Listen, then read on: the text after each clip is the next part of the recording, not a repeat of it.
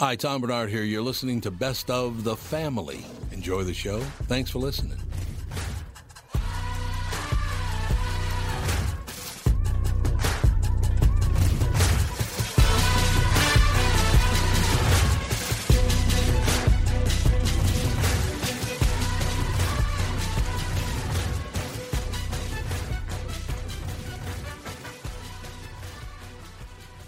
Michael Bryant, Bradshaw and Bryant. So what's the latest? Well, the latest is we're representing people who are injured through no fault of their own. People come to us. We talk to them about what their rights are. We talk to them about things that, adjusters would call them up and ask them about. And we represent people in order to get them justice for the injured. And have been for a long time. Very, very successful, no question. I do meet a lot of your clients. They come up to me on the street and whatever, and they talk about this, that, or the other thing. And they both say, why do you guys hang out with Doug Sprinthal? And I just had no answer for He just looks away, you big baby. In any case, that's the whole deal. So people, they got any problem whatsoever, personal injury or other legal problems, whatever, they just reach out to Bradshaw and Bryant. Yeah, Joe and I have both been president of the trial lawyers for the state, so we talk to people about all sorts of issues. The consultation is always free, and that's what we do. Michael Bryant, Bradshaw and Bryant. Tom here from my friends at Walzer Automotive Group with some exciting news. Walzer's rolling out Walzer Care on new and most used cars they sell in Minnesota. Well, Walzer Care is a powertrain warranty with coverage for 10 years or 150,000 miles. Powertrain coverage is like major medical coverage for your car. Engines, transmissions, all the really expensive stuff is covered. In addition, Walzer Care includes 24-hour roadside assistance. Lock your keys in your car, run out of gas, you have a flat tire. Guess what? Walzer has your back. The best thing about Walzer Care, it's free with purchase. That's right, I said free. So, if you're shopping for a new or used Subaru, Honda, Nissan, Mazda, Toyota, Buick, GMC, Chrysler, Jeep, Dodge, Ram, Hyundai, or Chevrolet, see my friends at Walzer and get Walzer Care for free.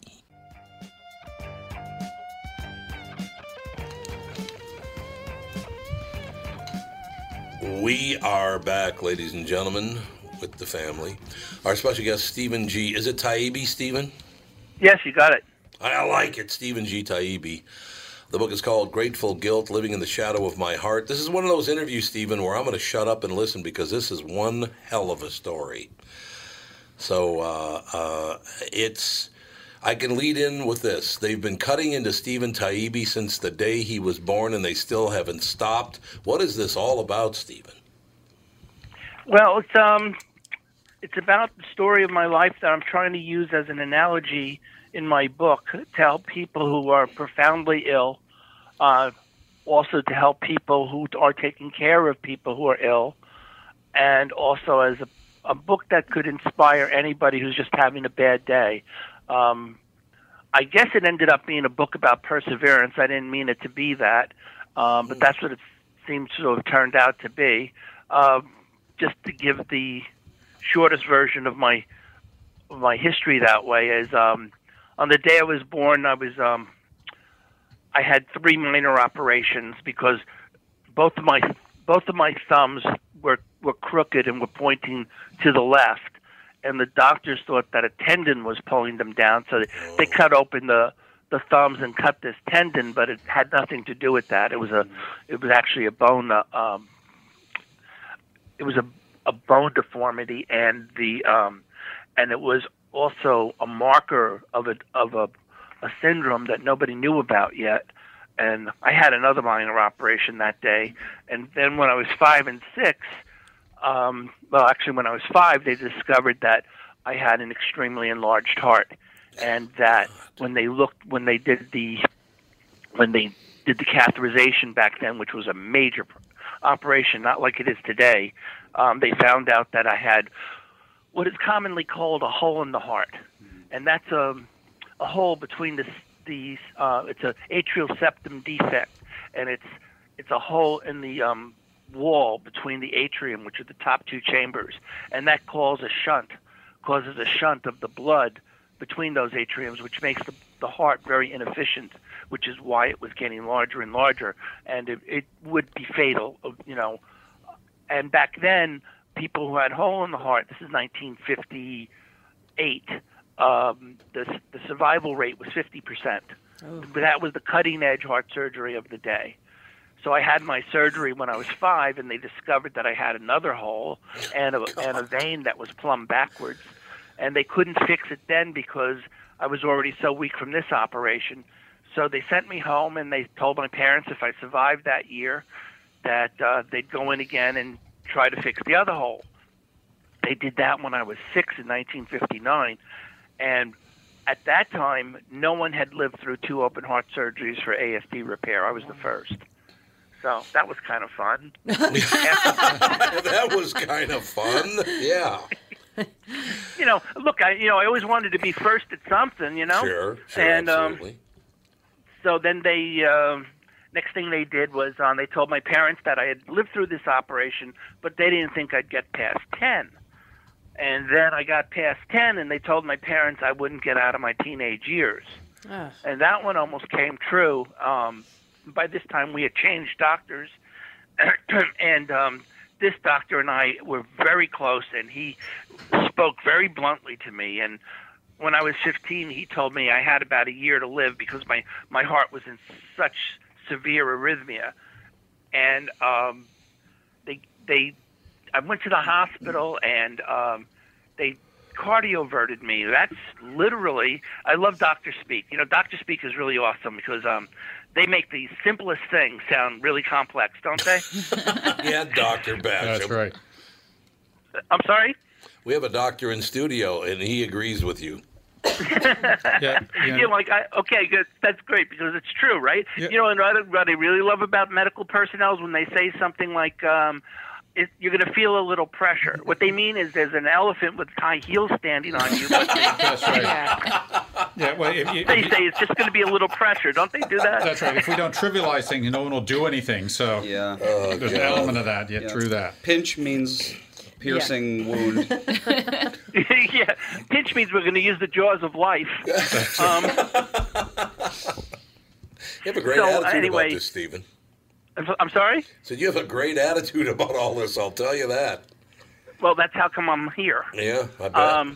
And I'm serious. See, I just got serious. I'm capable. Anyway, so then they told me that I had this. So they did this cardioversion, which has getting back to the cardioversion is doctors speak for we're going to electrocute you. Oh. And nice. And they do, and they stop your heart. Mm-hmm. And they told me at the time, they go, there's this teensy, eensy, weensy, tiny chance it may not start again. Yep. But you have to do it. And they cardioverted me, and my rhythm went back to normal, and so that was great. But they gave me a drug called quinidine, and it turned out that I was allergic to it, but nobody knew that. For the love of God. Oh, God. So on my 17th birthday, I'm laying in bed, and I have a major heart incident because of the quinidine, and I get the whole out-of-body experience and all that. And that was before Kubler-Ross had read her book. I never heard anybody talk about it before. All right. Like all the things you hear, I saw. And then they told me that I'd be lucky if I got through my 20s.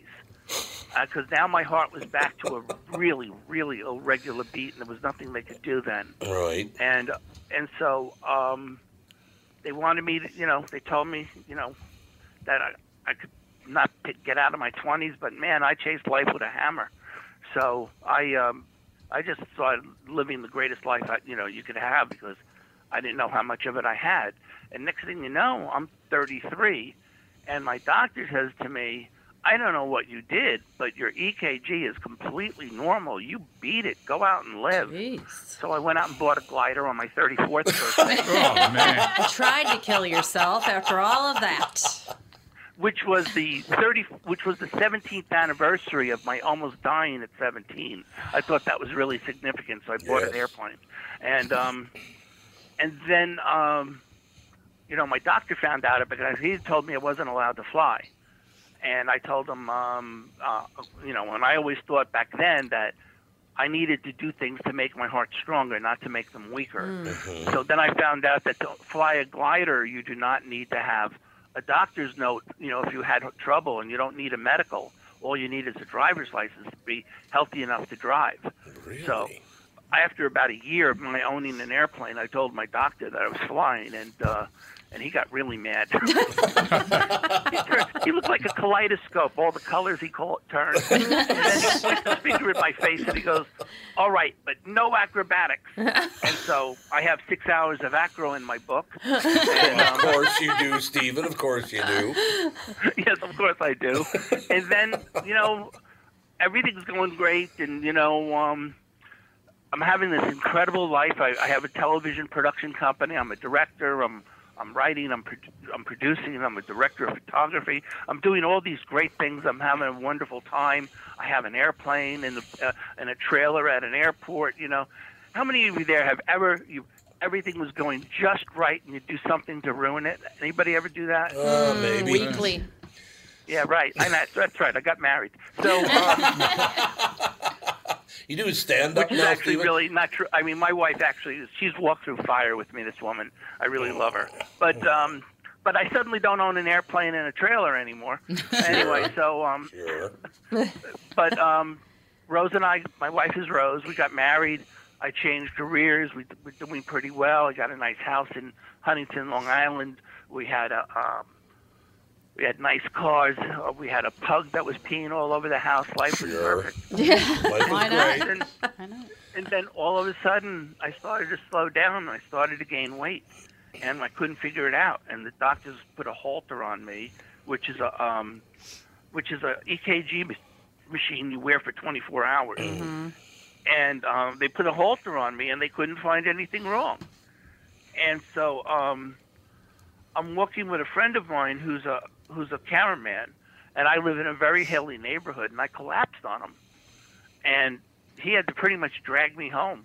And I scared the heck out of Larry. And he stayed with me until I recovered, but my breathing was so hollow, and the next day I had a stress test, and I'm like making jokes and saying how I don't really need to do this.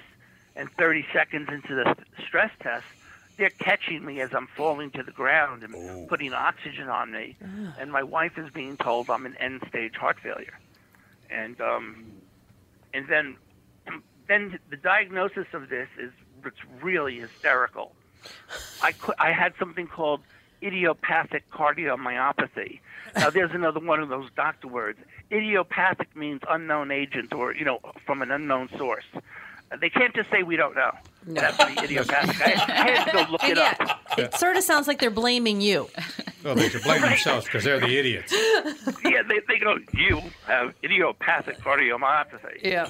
Oh, really? What the hell is that? So cardiomyopathy is wasting disease of the heart.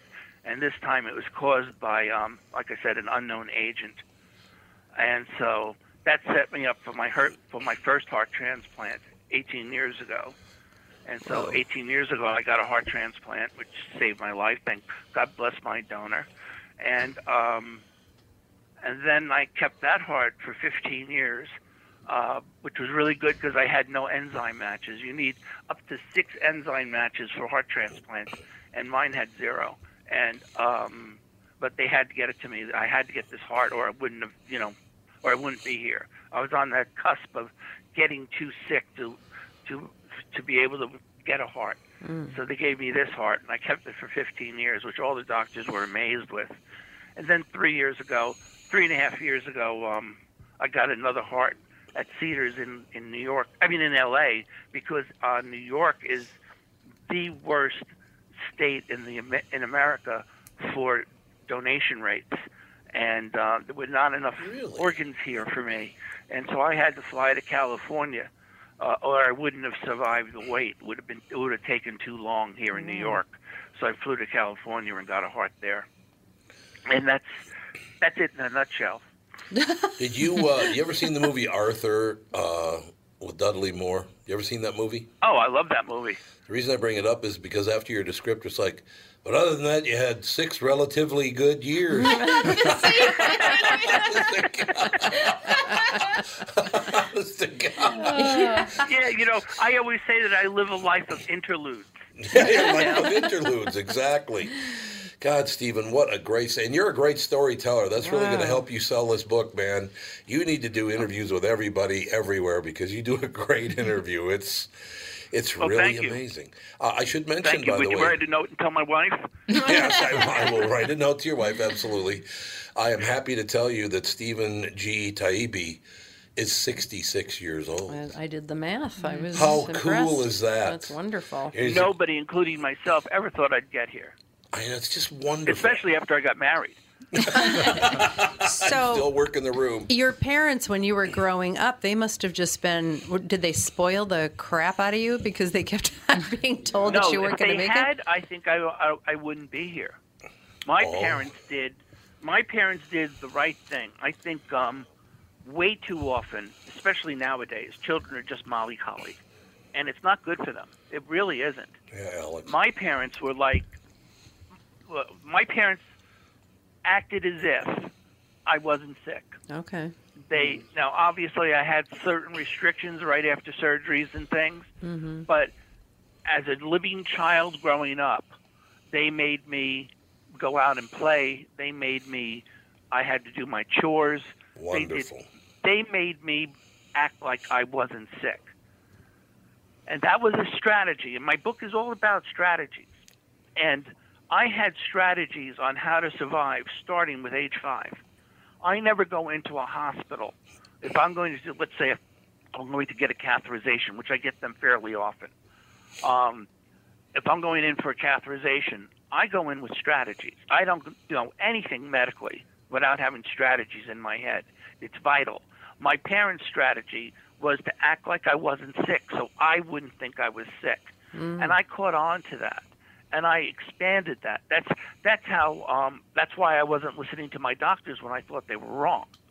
Now I'm Mr. Compliant because the strategy for me at this point is to listen to what my doctors know, because right now they know better than I do. Back when I was a kid, my doctors weren't understanding how much I needed exercise and stuff. But I thought it. I knew it. I was really quite strong when I was young. Now a moth could beat me up, but back then, yeah, I really got into it with a moth the other day, and he won. Anyway, but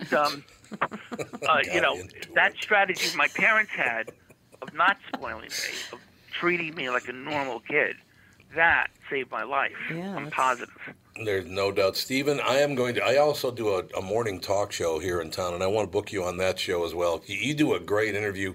So KQRS Radio, it's called. I'm going to have them reach out to you because I want to book you on the morning show so you can tell your story. It's a great story, Stephen, and you tell it very well. Okay, I'd love to do that. You know Harlan, right?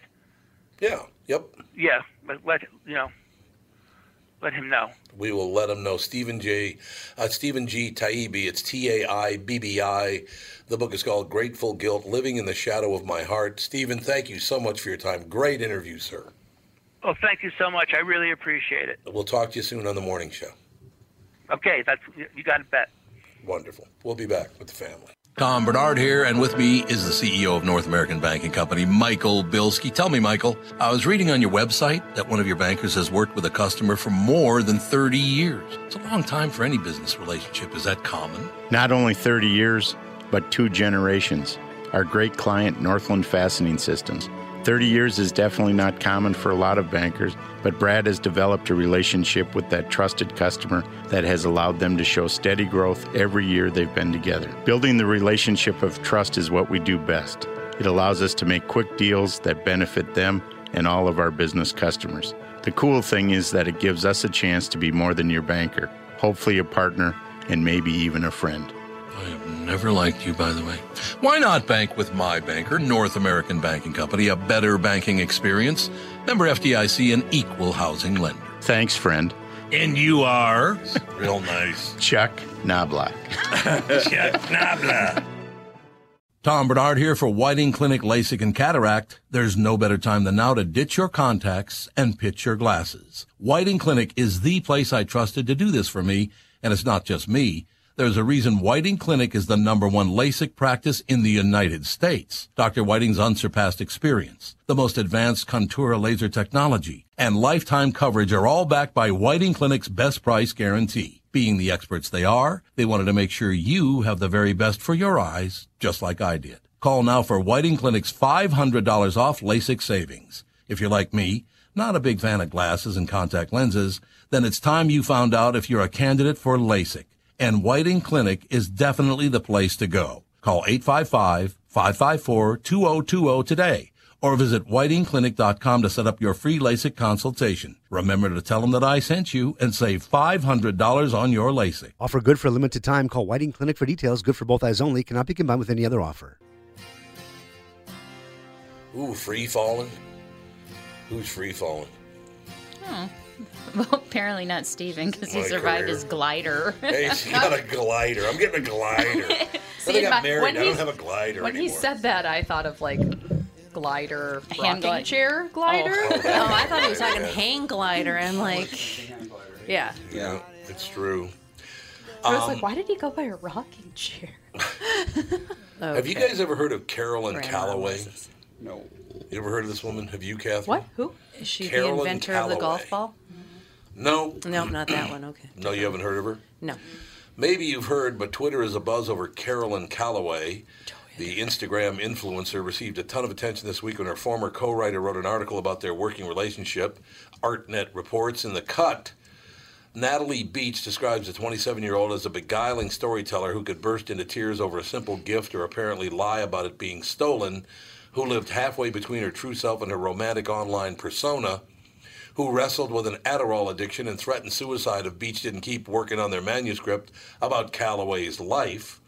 When they abandoned the book, they parted ways, but it's the relationship and the insight into an influencer's life that seemed to have struck a chord. Beach says she was sucked in by their high-energy partnership. She even blew it off when Calloway admitted to having bought tens of thousands of fake Instagram followers to jumpstart her career. I remember we used to interview people on this that I've got 500,000 Yep. followers, and we found out they bought them all. Mm-hmm. And how much is it? It's like 10 cents a piece or something? It's, No. yeah, really not that much. It's not very much. Anyway, she bought tens of thousands of fake Instagram followers to jumpstart her career. After all, she was constantly calling me her best friend and work wife, telling me she loved me. Writes Beach, I thought we were in this together.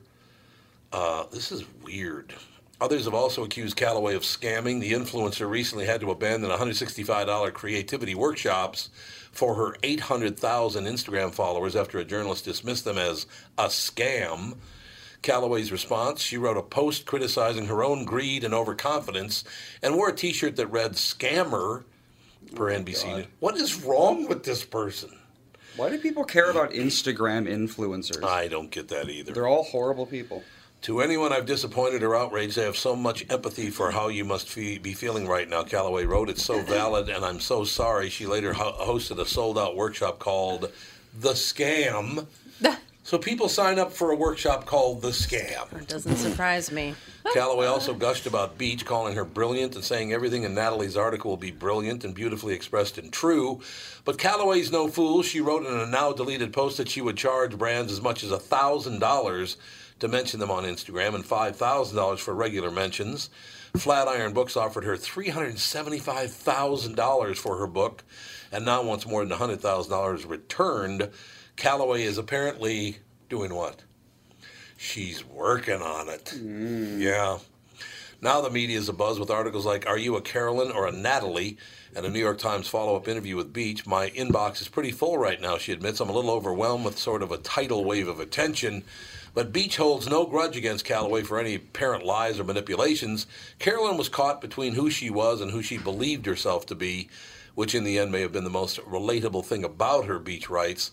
This is why when people ask me if Caroline is a scammer, I try to explain that if she is, her first mark is always herself. I don't understand any of that story. Why would people like this one? All she's been doing is scamming everybody, but people still like her. Well, look at Hitler. Hitler?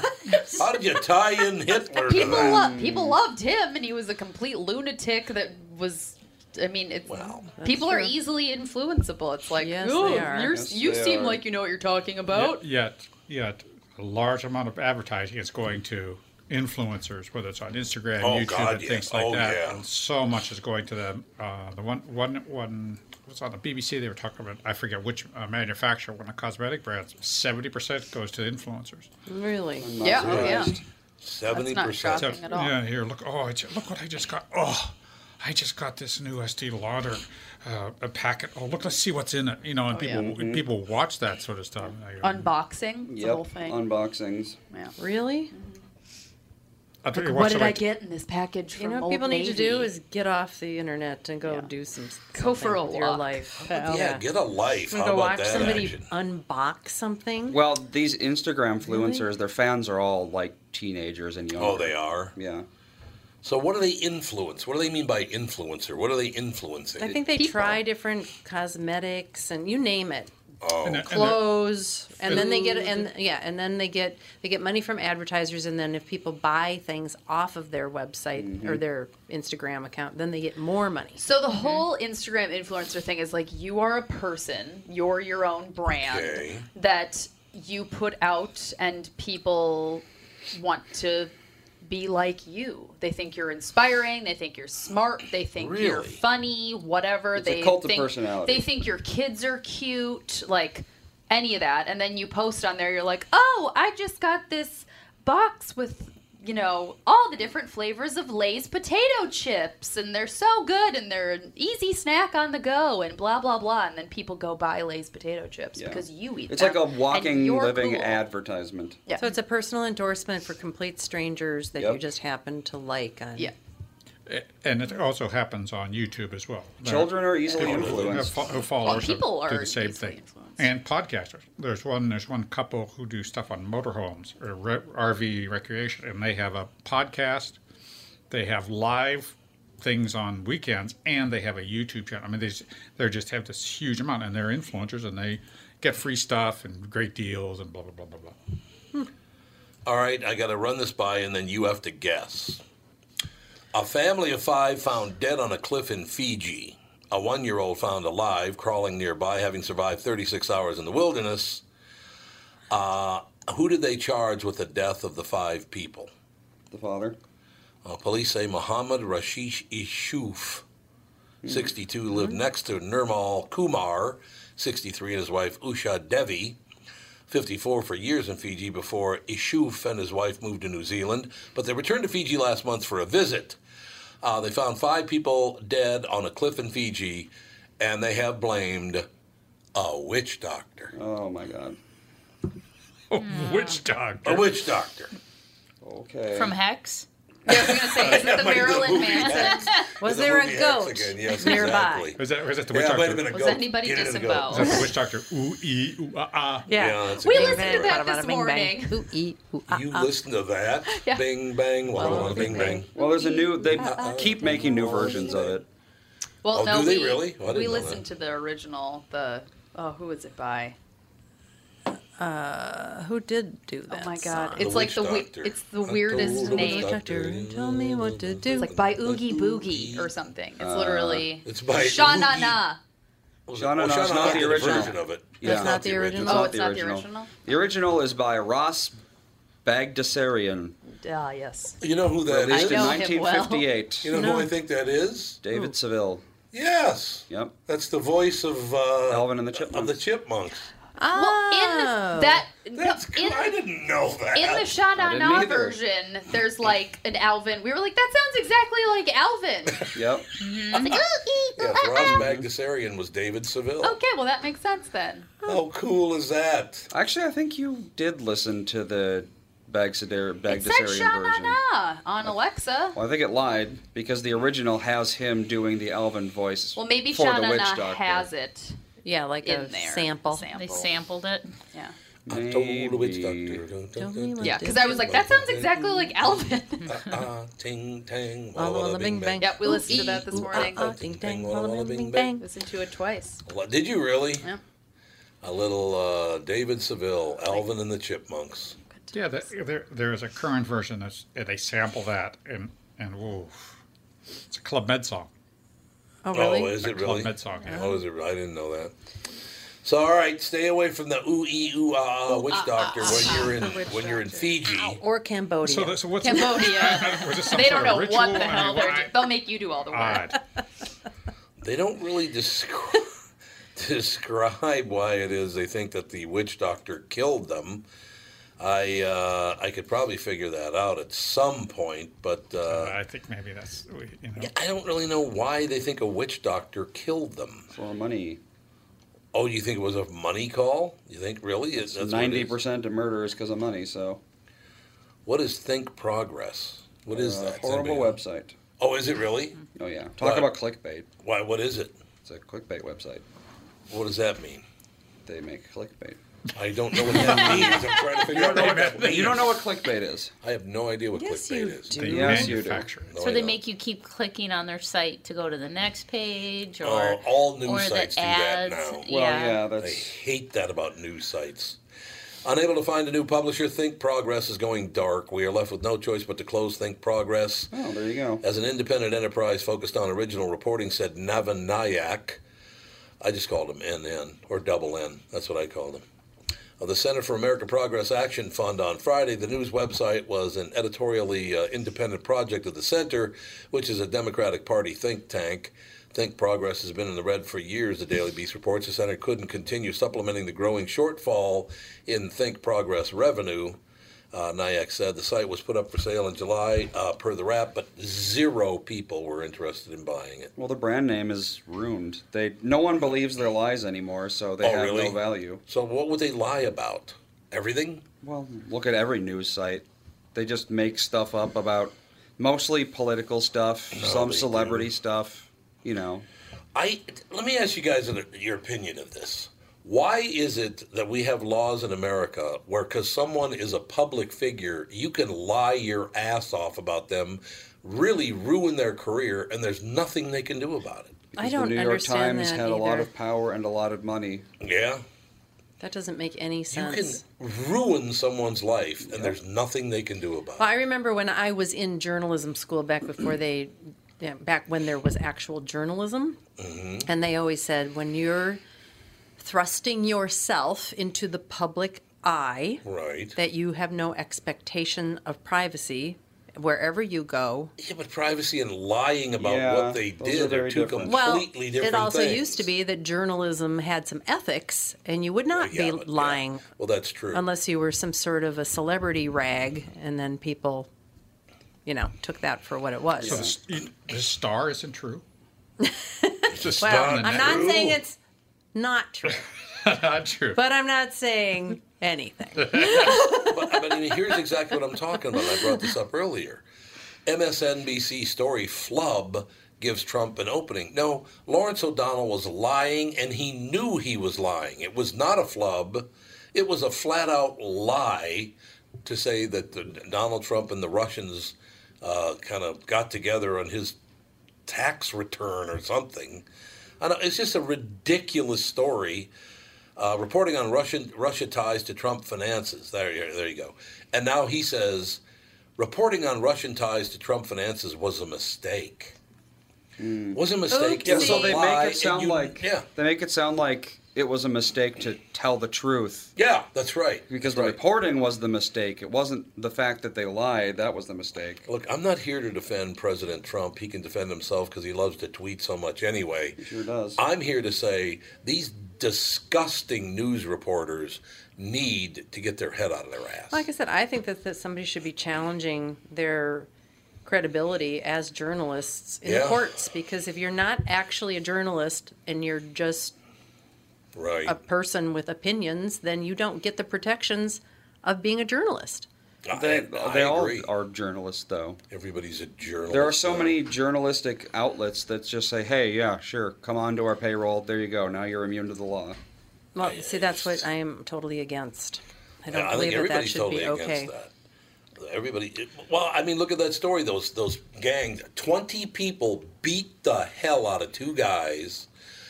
They were totally defenseless. These guys, it was 2 different episodes where this happened. They literally punched and kicked the guy in the face when he was down. Jumped on him. Hit him over the head with a flower pot about the size of a building. Ran over him with a bicycle. And this show was the first one to report it in America. Now, how the hell is that even possible? And that was because L.A. Nick showed me the video last Wednesday. Yep. So we talked about it on this podcast, and I talked about it the next morning on the KQ Morning Show. Local news didn't cover it at all. Well, there's a Twitter page and a Facebook page, and I think he has an Instagram page. It's Minneapolis Crime Watch. Right. And he has hardly any followers. Mm-hmm. Really? And he just reports all the crime that he hears over the scanner, and it's amazing. Well, the media doesn't report things that might be damaging to their bottom line. So and you're also, allow people to be savagely beat. They don't care. And they don't care. No. It's money. And so if they, I don't know, how does that affect their bottom line if they report that? Because they get funding from certain places, like endowments. Not necessarily federal money, although I think they do get, but it's like newspapers? Donors and stuff. Plus they want. Oh, totally. Plus they want people to come Who to donates Minneapolis. money to a newspaper? People who are indoctrinated. Yeah, pretty much true. The people who want to cover these stories up. Or the advertisers. Yeah, or it's like, say I'm a billionaire and I want people to think a certain way. I'll say, hey, I'll give you $50 million if you only report a certain slant for the next year. That's true. And they're like, that's true. Sure, there's nothing illegal about that because we're the media. Do you know why local media finally carried the story late last night and early this morning? Why? Because it was on the national news. Oh, okay, so that was forced. It made the national news before they'd even touched the story, even though we reported it a week ago. So we're so fearful of reporting crime, right, in Minneapolis or St. Paul that we're afraid that people will go downtown, or what are we? Yeah, they're afraid that people won't come here and spend the tourist bucks. The problem they have is that it was black people that beat the hell out of white guys. Oh yeah. See, so apparently you can protect. Do they not know how racist that is? It's like assuming all black people do that kind of thing. Yeah. I mean, that's basically what it looks like to me when they say those things. Well, it's racist to do what you did. How do you not know that? And so no one wants to do anything in South Chicago in Cora because it's black people. Because it's black people, yeah. After black people. I just don't understand how they don't see that as racist. Are the people who are committing the crimes, are they getting a free ride, or do we don't care about the victims? Well, what is it? I don't know. We got to take a break. We'll be right back, and we'll try to figure out the world because I have no idea what the hell's going on. What are the things you want to avoid when it comes time to sell your home? Hey, it's Tom with my realtor, Chris Lindahl. If you're like most people, it's things like open houses, staging, decluttering, repairs, maintenance, and all the people coming through your house. Hey, Tom, the Guaranteed Offer program from Chris Lindahl Real Estate was created for people like you so that you can avoid the things that you don't like doing when it comes time to sell your home. We have been presenting offers for homes in most price ranges. Homeowners are loving our Guaranteed Offer program, especially how much money they are making on their home sale without the inconveniences. So this program is for all price ranges and conditions, including perfectly maintained homes? Most homes do qualify. To see if your home qualifies, go to chrislindahl.com and click Get Offer right now. Will you be the next homeowner to accept an offer from our Guaranteed Offer program? Find out now. If you qualify, you will get an offer in 48 hours or less, and the best part is you get to pick a closing date that is convenient for you and close in as little as 3 weeks. Go to chrislindahl.com right now to see if you qualify or call 763-401-SOLD. That is 763-401-SOLD. Tom here for Sabre Plumbing, Heating, and Air Conditioning. Right now, Sabre and Bryant are teaming up to offer 0% financing for 36 months when you buy a new Bryant furnace. This is the perfect time to replace your old furnace with a new trouble-free, energy-efficient furnace from Sabre. And when you buy Bryant equipment, you're getting one of the most trusted names in the industry. This 0% offer is available for a limited time. Call Sabre Plumbing, Heating, and Air Conditioning to find out more, and please tell them that Tom sent you. Sabre and Bryant, whatever it takes. Again, I like that. I like to give credit where credit is due, and Wendy called in and said she did see that story about the beatings. Yes. On Channel 9. Over a week ago on Channel 9, so I want to give Channel 9 credit. Tom Lydon reported it. Yeah, he did like a piece on it, yeah. Oh, did he? And there were actually 3 incidents, not just the one that we all saw. No, 2. They reported on 2 last night on the news. Okay, well, she said 3. So, but Wendy, there were 3. She's right. Oh. But they reported on 2 of them last night. Oh. But I just want to give credit where credit. If they covered that story, Tom Lydon covered it, then congratulations, because I didn't see it. Did you guys see it anywhere else? I have seen it on Twitter quite a bit on Twitter. On Twitter, but not on the news, I mean. Well, Channel 9. Oh, yeah, here we go. News. By Tom Lydon, Fox 9, 5 days ago. So it's 5 days. So it was after we did it. 5 or That's what I 6 thought. days ago. Yeah, it was after we did it. Ah. I don't know. Hey, but still, they ran with the story, which is congratulations. Brian Walsh, our guest. How are you doing, Brian? I'm good. Now, this ought to be a day brightener for us. End Times, a brief guide to the end of the world. That's rather scary, Brian. It's a little bit scary, I suppose. I mean, it is the end of the world, or multiple possible ends of the world, but at the same time, we try to plot some ways to make sure that doesn't actually happen. Newsweek and Bloomberg popular science and investigative journalist Brian Walsh explores the history of extinction and offers a cutting-edge examination of existential risk, the dangerous mistakes we have yet to pay for. Ooh, Brian, I want to hear all about this. So the dangerous mistakes we have yet to pay for and concrete steps we can take to protect ourselves and future-proof our civilization. So what mistakes have we made that we are yet to pay for? Are there numbers of them? I'm hoping just a couple. Well, certainly you can look at something like, let's take nuclear war, for instance. You know, when the first nuclear bomb was tested in Trinity in 1945, I mean, that introduced an entire new category of the ways the world could end. Before that, it had to be natural. It had to be something from space or something here on Earth. Now, suddenly, that's in our power. And we've been lucky for, 70-some years now. That hasn't happened yet, but, of course, those missiles are all still there. You know, they could be fired. Could be on purpose, could be an accident. So that's one. And the other is really looking at sort of, I think, some new emerging technologies that we're just developing now, like biotechnology, gene editing, for instance, or artificial intelligence, where, we may not be able to predict the direction those are going to go, which means they could easily get out of control in a way that could have catastrophic consequences. And they'd be happening faster than we can actually react to, such that we may be making mistakes in the way those are being introduced. We won't actually know until it's potentially too late. Well, I feel much better now, Brian. Hey, with that bottle of Prozac over there. You know what's so amazing about that, Brian? We talk about this quite often because right now the world, not just America, but the world seems to be at each other's throats, and people are willing to lie and destroy other people's lives. They go out of their way. If you don't agree with me, I will destroy you. Mm-hmm. Are we trying to end this whole thing? I mean, is it subconscious? It just, people are in a bad situation right now, aren't they? Mm-hmm. Yeah, and it definitely feels that way. And you look at surveys, and you see a large percentage of people really worrying about these things, worrying that the world's going to end now. At the same time, this is something that's kind of shattered us always. It used to be something that had a more religious element than a political one. Now it's more about technology, but I think there's something about human beings that has always caused us to kind of catastrophize and focus on this, which isn't the same thing as saying it's not real. It's definitely real, and in some ways worse off now than I think we've ever been before. But this is great news, Brian, our special guest. End Times is a compelling work of skilled reportage or reportage, it all depends, that peels back the layers of complexity around the unthinkable and inevitable end of humankind. From asteroids and artificial intelligence to volcanic super eruption to nuclear war, 15-year veteran science reporter and Time editor Brian Walsh provides a stunning panoramic view of the most catastrophic threats to the human race. But you also give us an out, I'm hoping. That's what I'm hoping, Brian. Yeah.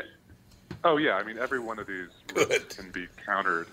I'll take one. Asteroids have been with us always. It's, you might remember the dinosaurs. That's how they came to an end. Mm-hmm. But now we actually have the ability, using scientists at NASA, to track asteroids, track Earth objects, and actually even deflect them, sort of similar to what you might see in a movie like Armageddon. And, of course, a lot of these other ones have solutions, too. Nuclear war, there's a way to stop it. We've held it out now for 7 years. We can keep that. And you look at some of these new technologies, biotech or AI, they can be developed in a way that I hope gets the maximum benefit out of them while minimizing that risk.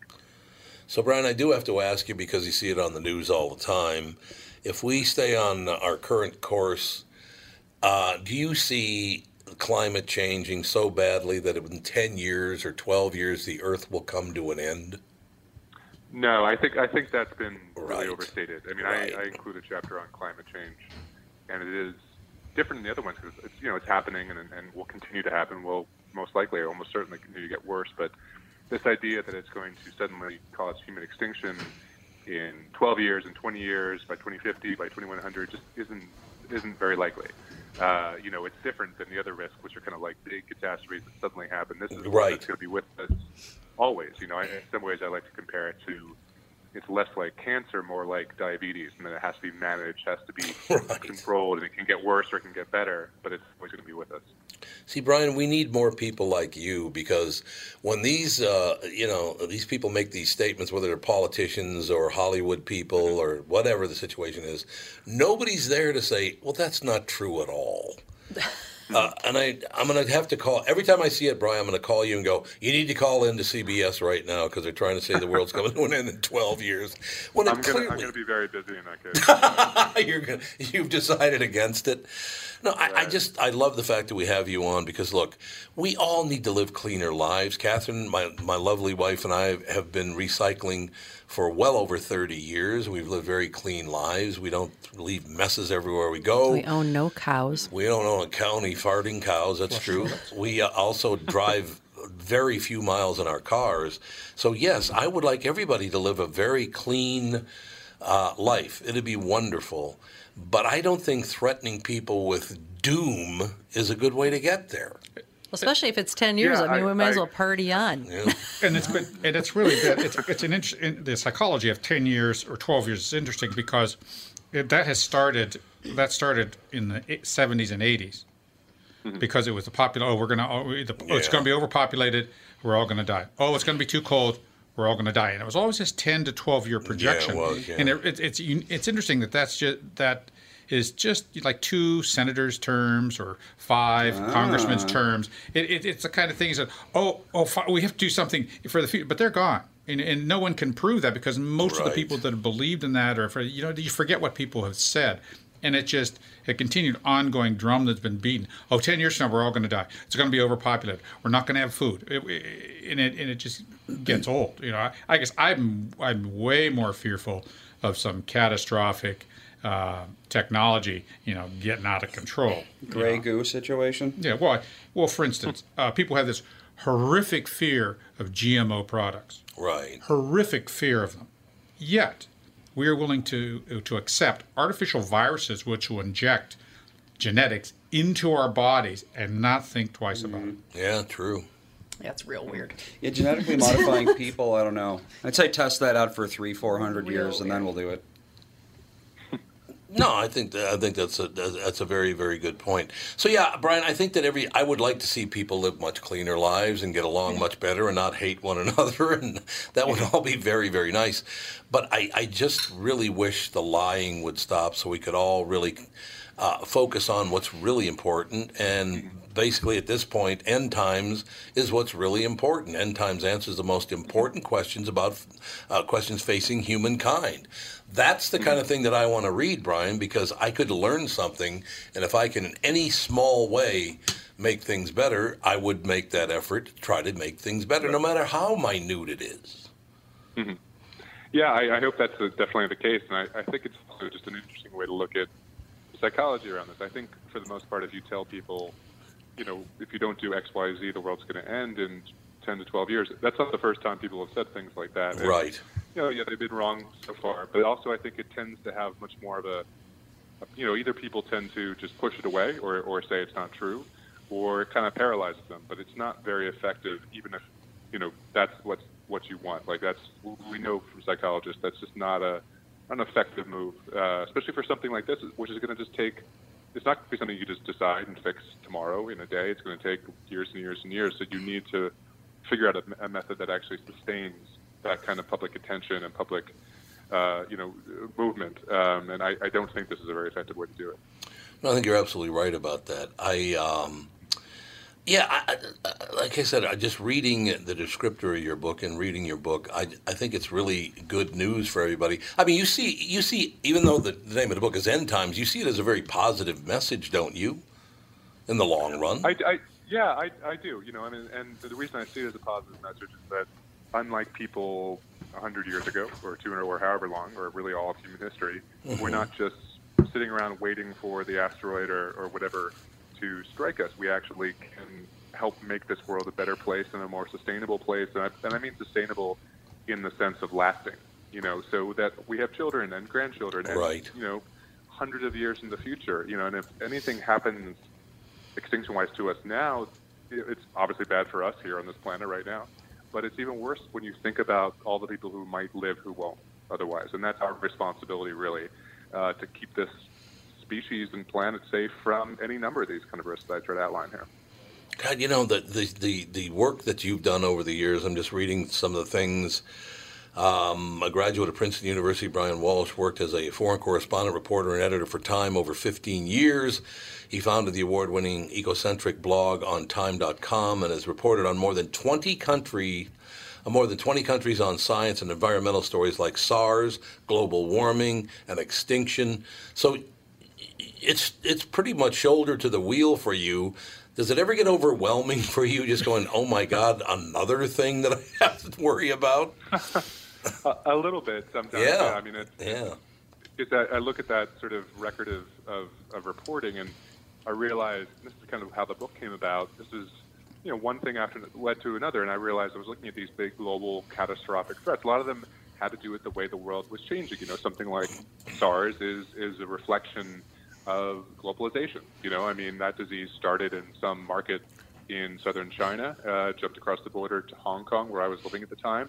And Hong Kong is a major airport, so it went from there to the rest of the world. And that wouldn't have been possible 100 years before, and it shows all that sort of shows the way that we are connected in a sense we've never been before, which makes us more vulnerable in one way, but also it means we can pull together as a world, as a species, to really make a difference, protect ourselves. And in many ways we have. We just still have a lot farther to go, I think, and we don't know how much time we have to do that. No, I understand that. Do you think that people want to believe that the time in which they lived was the most important time on Earth, that it's definitely, when I come to in my end, the whole world would come to its end? Do people want to believe that it'll all wrap up at the end of their lives? I think so. I think that's part of what always made people attracted to apocalyptic stories. Again, going back to religious ones, to ones, in popular culture and film that we have now. I think it is it's hard to imagine the world after you're gone. It really is. I suppose. That's something that's hard to wrap your head around. And so there's a bit of a generational kind of self-centeredness that gets into that. But that's not the same thing as saying it's not true. You know what I mean? In the sense that, like, those feelings maybe have a certain psychology behind them, but they also reflect a real danger and real vulnerability that I think we do feel right now, which is authentic. Yeah, and I think that we're making it, well, by we, I do mean certain politicians, certain news organizations, Hollywood certainly contributes to all that. We love to get that negative story out there because people make a lot of money off of negative stories. They make tons of money off that stuff.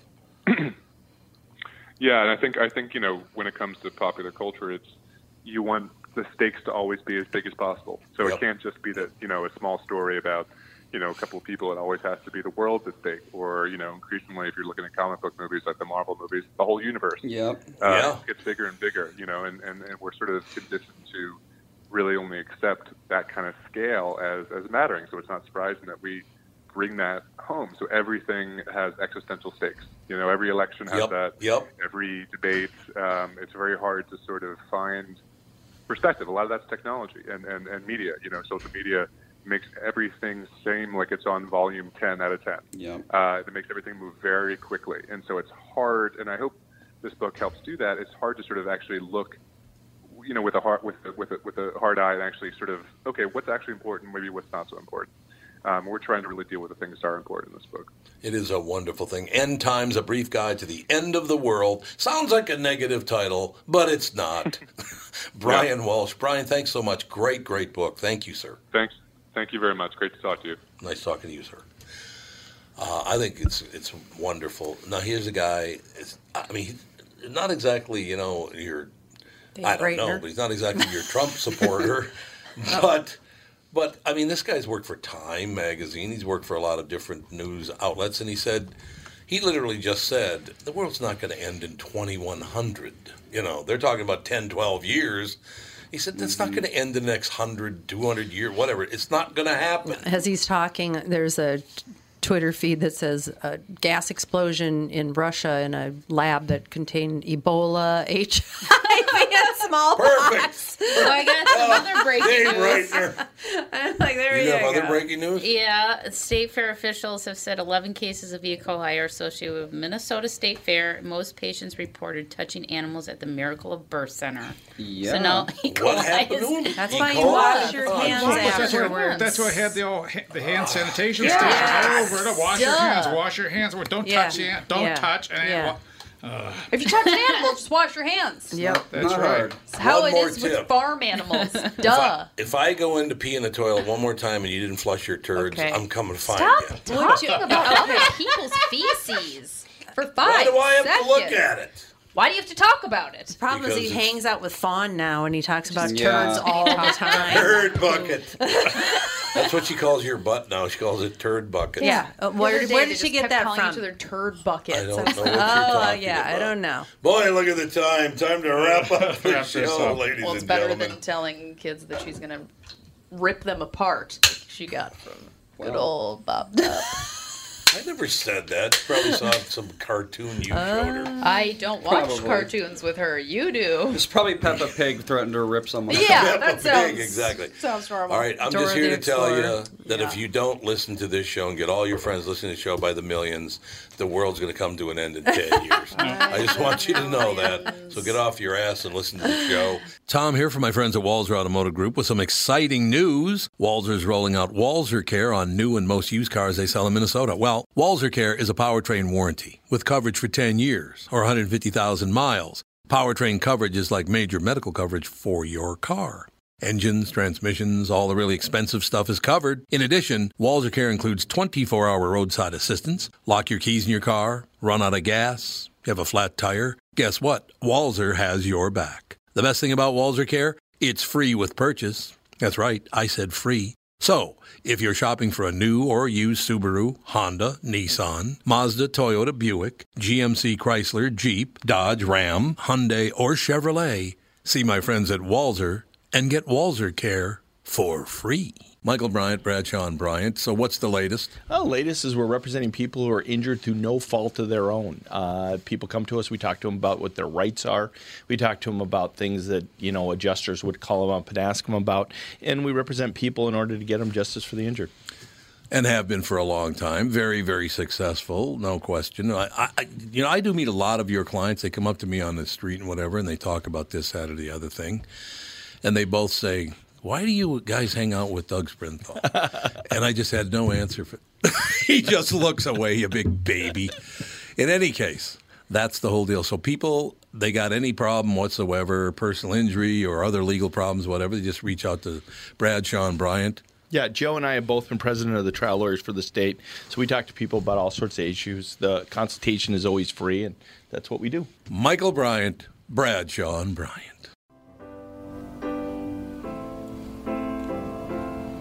See, little Beatles. Nothing better than that. Andy, maybe you can explain this to me because I guess I don't know what the hell this is all about, but the third day of President Trump's impeachment trial ended with lead impeachment manager, Representative Adam Schiff, making an emotional plea to Senate Republicans. The Democrat warned that the president will continue to put his own interests first if he is allowed to remain in office. Yeah, because no other president ever did that. You can't trust this president to do what's right for this country like you could any other president in history. Schiff said, warning that Trump would be unlikely to stop Russian interference in this year's election. He told senators that Trump should be removed because right matters and truth matters. Otherwise, we are lost. So here's the deal. After Democrats made their case that Trump abused his power, Republicans complained that they were hearing repetitive arguments. The Washington Post reports, we're hearing the same things over and over and over, said Trump lawyer Jay Sekulow. White House officials said that when Republicans argue their case, Sekulow will address reporters as part of an aggressive PR strategy. I don't know. Andy, you're 33 years old. Are you sick to death of this? I've been sick to death of it for quite a while. Since the day it started? Yeah, even before that, honestly. People calling. I think people have been everybody calling for his impeachment basically since the day he was elected, And it's just like, yeah, they have. 4 years of nonstop harping, and then it finally happens, and it doesn't go anywhere, and it's just like, I don't know. Honestly, if he gets impeached or not, either way, I'm happy because it's over. Because it'll come to an end. Yeah, they can I just understand. shut up about it. But then Pence is going to be president. They're not going to be happy about that. So, well, that's what I'm kind of wondering. Do you really want to get rid of Trump? Because Pence is a hell of a lot more conservative than Trump is. Yes, he certainly is. So I don't know what the deal is, but yeah, I just read the headline of what the latest is on it and then move on from there because I think people are just sick to death of it. I really do. I do think you're right about that. It's like, really, this is every day. Everything sucks. You know what happened today? I was reading, the Newser, the news delivery service. Mm-hmm. They reported, and you know what? Let me go back there and see if I can find if it's still up there. Because if it's still up there, somebody dropped the ball or they're doing it on purpose. Because I saw a headline on Newser today. Let me scroll down. It has to do with. Okay, talk amongst yourselves. What the hell? What was it listed under again? Oh, here it is. Dow slips. Dow slips while other indexes tick up. Okay. Mm-hmm. So this is from Newser. Dow slips while others tick up. It's a mixed day of trading for Wall Street. Talking about yesterday, right? Right. Okay. Well, let me read something to you and see if you can figure this out. Because it's still there, which means they did it on purpose. Because if it was a mistake or an accident, they would have taken it down and changed it by now. Wouldn't you agree? They've had 12 hours. Well, depends on how incompetent they are. Actually, they've had more than 12 hours. They've had almost 21 hours to correct it, and they didn't do it. So it means they did it on purpose to mislead people. Wall Street closed the books on a mixed day of trading Thursday as gains in technology companies offset declines elsewhere in the market. Investors continue to monitor developments in the international effort to keep a deadly new virus outbreak in China from spreading further and potentially hurting the global economy. Markets across Asia slumped early. The Dow fell 26 points to 19,160. Okay, what's wrong with that story? Do you know? Do you follow the stock market? Very, very loosely. Okay, well, I'll read something to you again. 19,160? That's what it says, yeah. Trying to think. You know where it really is? Wasn't it over 20, like, recently? The Dow fell by 26 points. That part's true, but it fell to 29,160, not 19,160. I was going to say, that sounds a little low. So here's what I'm saying, basically. If it was just a mistake, the fact that they didn't check their work, they didn't proofread their work, they just put that garbage up there.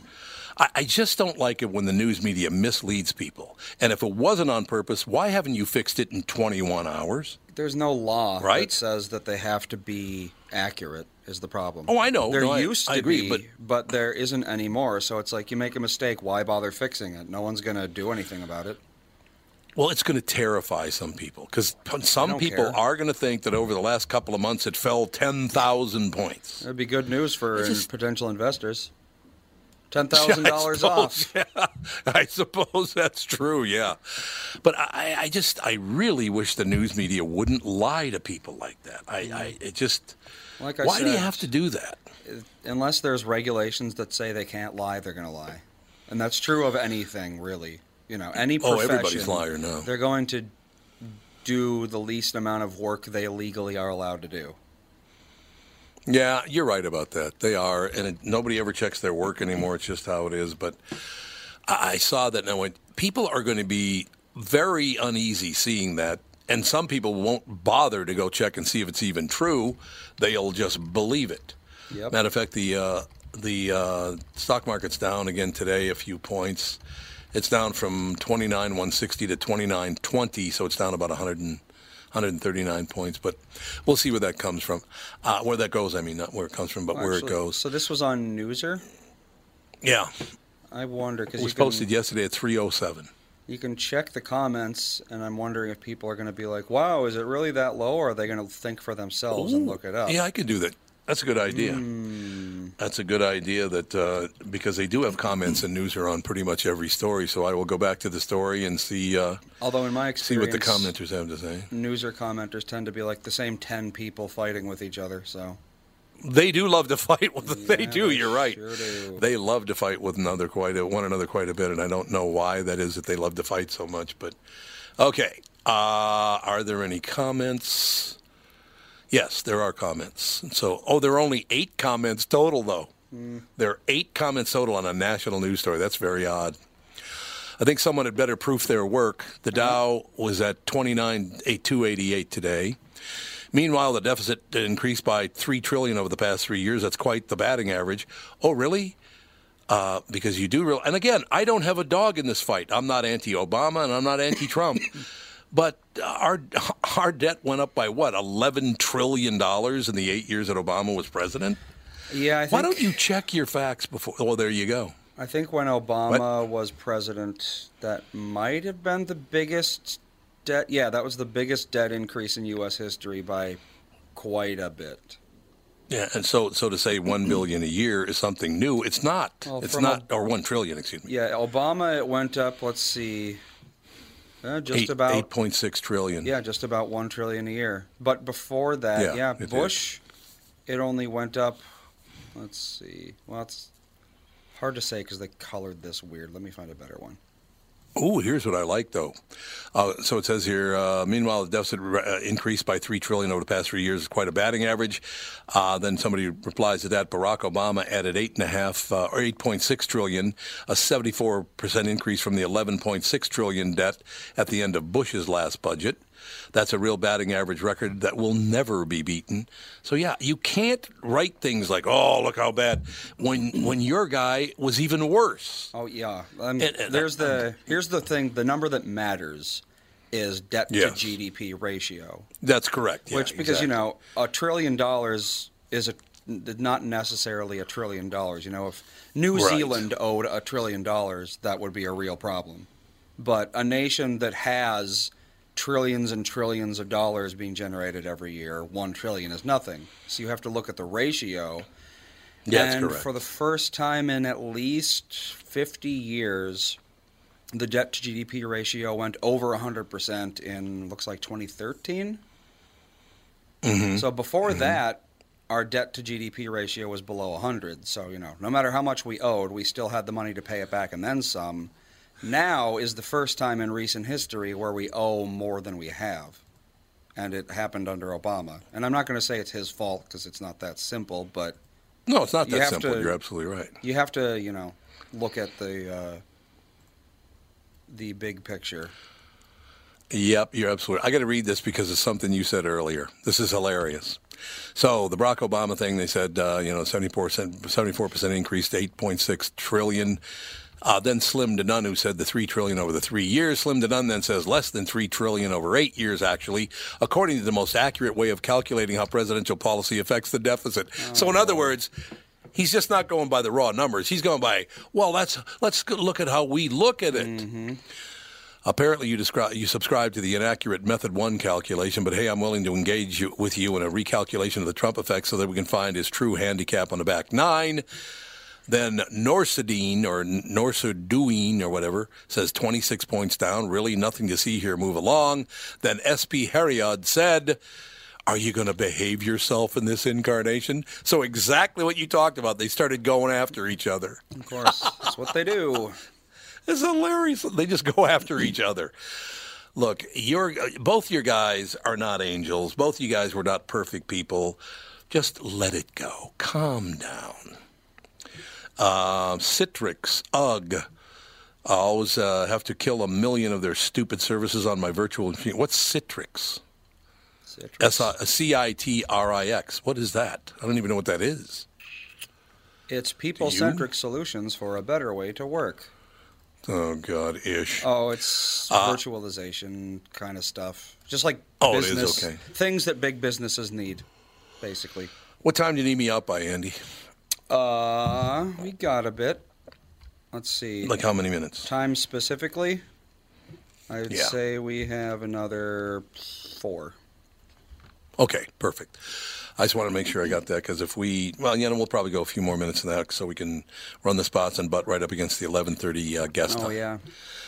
That would make sense for me. You have a great guest coming up. As a matter of fact, we've had him on before. Really, really good guest on this morning to talk about how all of this stuff all the stuff like white privilege and this and that and the other thing is all BS. But again, everybody knew that. The only privileged people in the world are the ones who already have money. Those are the privileged people. Yeah. We'll talk about that. So in any case, it's just one of those situations where people, I think you're right. I think everybody's sick to death of it. I'm sick about the lying. I'm sick about the misdirection. You know, as I've said before, I went back trying to find a president that I liked, and I never found one. Jimmy Carter was a nice man, but he was a terrible president. I think George Bush is a nice man, but he wasn't that great a president. I don't know. They're doing the best they can. Look, one thing you have to understand about the president, they're coming at him from all sides, nonstop, for 4 years. It is not an easy job to do. Yeah. So we do have to understand that the people need to understand that these guys, it's nonstop people hammering at them. So, you know, it's okay. It'll all work out in the end, don't you think? I will. Indeed, ladies and gentlemen, indeed. God, oh, Jesus. I was looking at, somebody just sent this to me, as a matter of fact. Listed for $26.5 million, the property has a 5,000 square foot basement. The entire basement is a massive collection. I mean, massive, full-size figures. A Star Wars themed basement. The entire basement, other than a pool table and a foosball table, it's all Star Wars. And I'm talking about full-size characters. What are the fighters called again? The TIE fighters or X-Wings? Something, whatever the hell it is. But most likely. Something like that. Yeah, so you want to buy a $26.5 million house and just see if you want to keep all the Star Wars figures in the basement, I guess. I don't know. So he's leaving the figures in the... He's including them in the sale? Apparently, it's all included in the sale. That's what the implication is, anyway. That's weird. I don't know. It's not something I'd be real interested in myself, to tell you the truth. But, you know, did you like Star Wars? Oh, you said you've only seen 2 of them. No, I've seen all but 2. Oh, all but 2. I haven't seen the 2 most recent ones. Are you going to do that? I don't know if I care Probably enough. not. I don't know. Yeah, that's the whole problem. I saw as soon as they brought out the puppets, I was like, I'm done. The Ewoks? Those Ewoks or whatever they were called Ewoks, weren't they? Yeah, I think. I wasn't a fan of the Ewoks.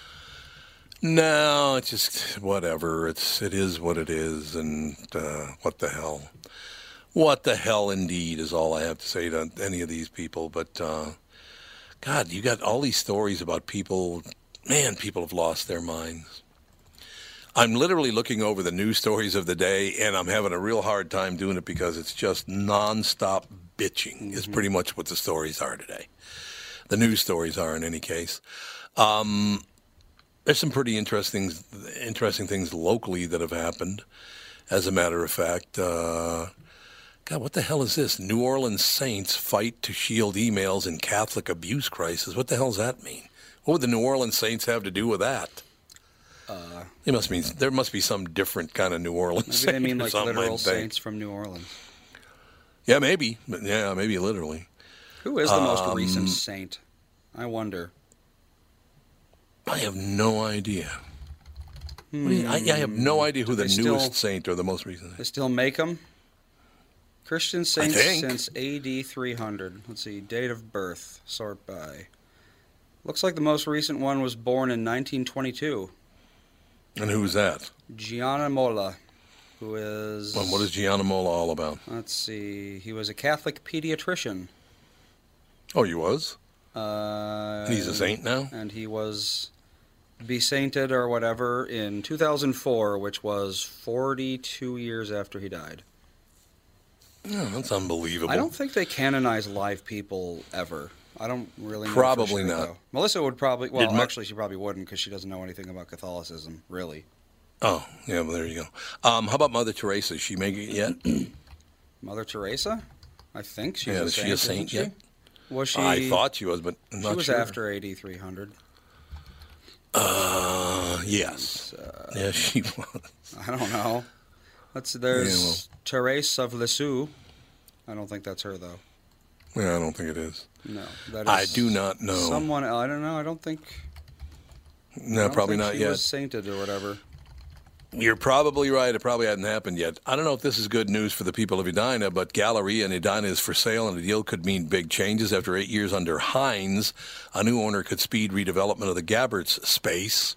The Twin Cities' most opulent shopping center, Galleria in Edina, is for sale. Its owner, Houston-based Hines, listed the center as part of a plan by parent company Hines Global REIT Incorporated to sell all or most of its assets. The Chicago office of commercial real estate firm Jones Lang LaSalle has the listing. As stewards of this premier shopping center since 2012, we are proud of the way we have elevated it through the exciting mix of retailers and restaurants, upgrades and expansions. Sergeant Johnson, managing director of asset management at Hines, said in a statement. So, yeah, it looks like, Dick Gronis at Cambridge Commercial Realty in Edina wasn't surprised Hines decided to sell. Every 5 to 7 years, they redeploy their money and put it into something else. It's a strategy they've been doing for years. Hines has owned the Galleria since 2012, bought it for $127 million from the mall's original developers, Gabbert and Beck. So is that Gabbert's Furniture, I'm assuming. I'm assuming that's who it is anyway. We better take a break. Be right back in a couple minutes. Special guest coming up next with the family. Tom Bernard here for Whiting Clinic LASIK and Cataract. There's no better time than now to ditch your contacts and pitch your glasses. Whiting Clinic is the place I trusted to do this for me, and it's not just me. There's a reason Whiting Clinic is the #1 LASIK practice in the United States. Dr. Whiting's unsurpassed experience, the most advanced Contura laser technology, and lifetime coverage are all backed by Whiting Clinic's best price guarantee. Being the experts they are, they wanted to make sure you have the very best for your eyes, just like I did. Call now for Whiting Clinic's $500 off LASIK savings. If you're like me, not a big fan of glasses and contact lenses, then it's time you found out if you're a candidate for LASIK. And Whiting Clinic is definitely the place to go. Call 855-554-2020 today or visit whitingclinic.com to set up your free LASIK consultation. Remember to tell them that I sent you and save $500 on your LASIK. Offer good for a limited time. Call Whiting Clinic for details. Good for both eyes only. Cannot be combined with any other offer. Tom Bernard here with CEO of North American Banking Company, Michael Bilski. Great to have you here, Michael. Always a pleasure to be with you, Tommy. So you're splitting the tab at lunch or pitching in on a gift for a coworker. Maybe you got to pay that football pool entry fee and you need to settle up now. What do you do if you don't have cash on hand? You could use one of those third-party transferring services that comes with fees and takes days. But how secure are they? Why not send money quickly and safely with the click of a button without the hassle of a middleman? What's the answer, Michael? The XCheck app, brought to you by your local community bank. It's safe, secure, and simple to use. The XCheck app. Simply add a new contact by entering their name, phone number, and email into the app. Enter a dollar amount and then initiate the transfer. To accept the payment, the contact simply enters their bank information through a secure link sent via text or email. XCheck, safe and simple from my banker, North American Banking Company. A better banking experience. Member FDIC, an equal housing lender. Oh, listen to Andy playing that classic rock. Is that Simon and Garfunkel? Fred Carter Jr. I think. Who is it? Whoever that is. It says Fred Carter Jr. Oh, he covered it probably. Or maybe all right, he we're wrote good the to original. go. Hey, maybe. I do have maybe a quick correction, thanks to Officer Dave. Okay. Mother Teresa was canonized in 2016. It's pretty recent. Well, she was, so she is a saint. Mm-hmm. There you go. Officer Dave would know that. It's absolutely true. Yep. Taboo, 10 facts you can't talk about. Wilfred Riley. Hello, Mr. Riley. How are you? Pretty good. How are you guys? Nice talking to you again. Last time we talked, when your last book came out, Hate Crime Hoax, I was fascinated by the subject because I've been in radio for 49 years. Next year, 50 years, right? And I do a talk show. I do a morning talk show. You've been on that talk show before, the KQRS Morning Show in Minneapolis. We had you on, as a matter of fact, when Hate Crime Hoax came out. What I love about talking to you, Mr. Riley, is the fact that I suffer from all of this all the time. Things you can't talk about, even though they're true. How did we get there? Is it okay if I just call you Wilfred? Yeah, sure. That's fine. Most of my friends call me Will. Will would be good. I'll call you Will. Will Riley. Yeah, Will's fine. So, Will, how did we get to this? I'll give you an example what I'm talking about, and then I just want to shut up and hear you talk about it because I love your take on things. There's a news delivery service called Newser, right? And you know, if you're on radio, you check these news delivery services for the latest stories and all the rest of it. And there's a story in Newser about the stock market going down 26 points yesterday. For the past 21 hours, it says in the story that the stock market, the Dow, went down 26 points to 19,160. Now, of course, the stock market's at 29,160. But it has said on their website for the past 21 hours that the stock market is 19,160. Some people are going to see that and believe it. You do know that. This is getting to be really annoying, Will. I don't know how much longer we can deal with this. I also have had discussions with people about the very things you're about to talk about today, you know, the white privilege thing and this. Well, you know what? As I said, I will just shut up, because the last time we had you on, it just fascinated me because, well, I run into a lot of kickback because I speak my mind. I do not lie. I do not make things up. I will not kowtow to other people, and people do not like that at all, Will. Yeah, I'm not surprised. So I think that the first thing that you're saying right off the top there is something actually very important. Just because something's in the media doesn't mean that it's true. I mean, I invest in the market, and the Dow hasn't been below 20,000 for, you might correct this, but 8 years, something like that. So exactly. If you are a person that takes if you're a person that takes what you see in the news blindly and at face value, you're often going to be lied to.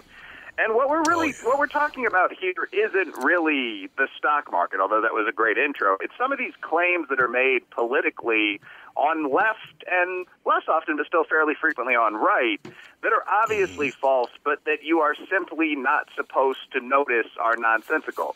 And so the topic of this book, Taboo, is the 10 things that you're really not supposed to say at a dinner party, but that everyone kind of knows. And the goal is sort of giving people ammunition so they can actually discuss these topics. But although this ended up not being a full chapter, for example, I talk about the question of whether men can simply decide to become women. I talk about the Black Lives Matter movement, which dominated kind of upper middle class media and conversation for a good 2 years, and which it turns out was wrong about almost everything. There are less than 1,000 people killed by police in a typical year. LEOs are pretty well trained. And of those, maybe a third are going to be African American. I talk about interracial crime in general. I mean, there's not a lot of it at all. 85% of white murder victims and an astonishing 94% of black murder victims are killed by somebody of their own race, generally that they knew. Person most likely to kill you is your ex-wife. So I talk about that, why we're so afraid. And I also mention in passing, and this I guess would be genuinely taboo, that when interracial crime does occur, it's actually about 70 to 80% black on white. So I talk about interracial crime. I talk about Black Lives Matter. I talk about the trans movement.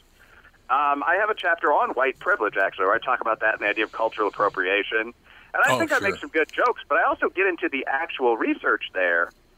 And what we tend to find in quantitative social science is that there are about 20 or 30 things that affect how you're going to be treated in life, and race is about number 8 on that list, whether you're white or black.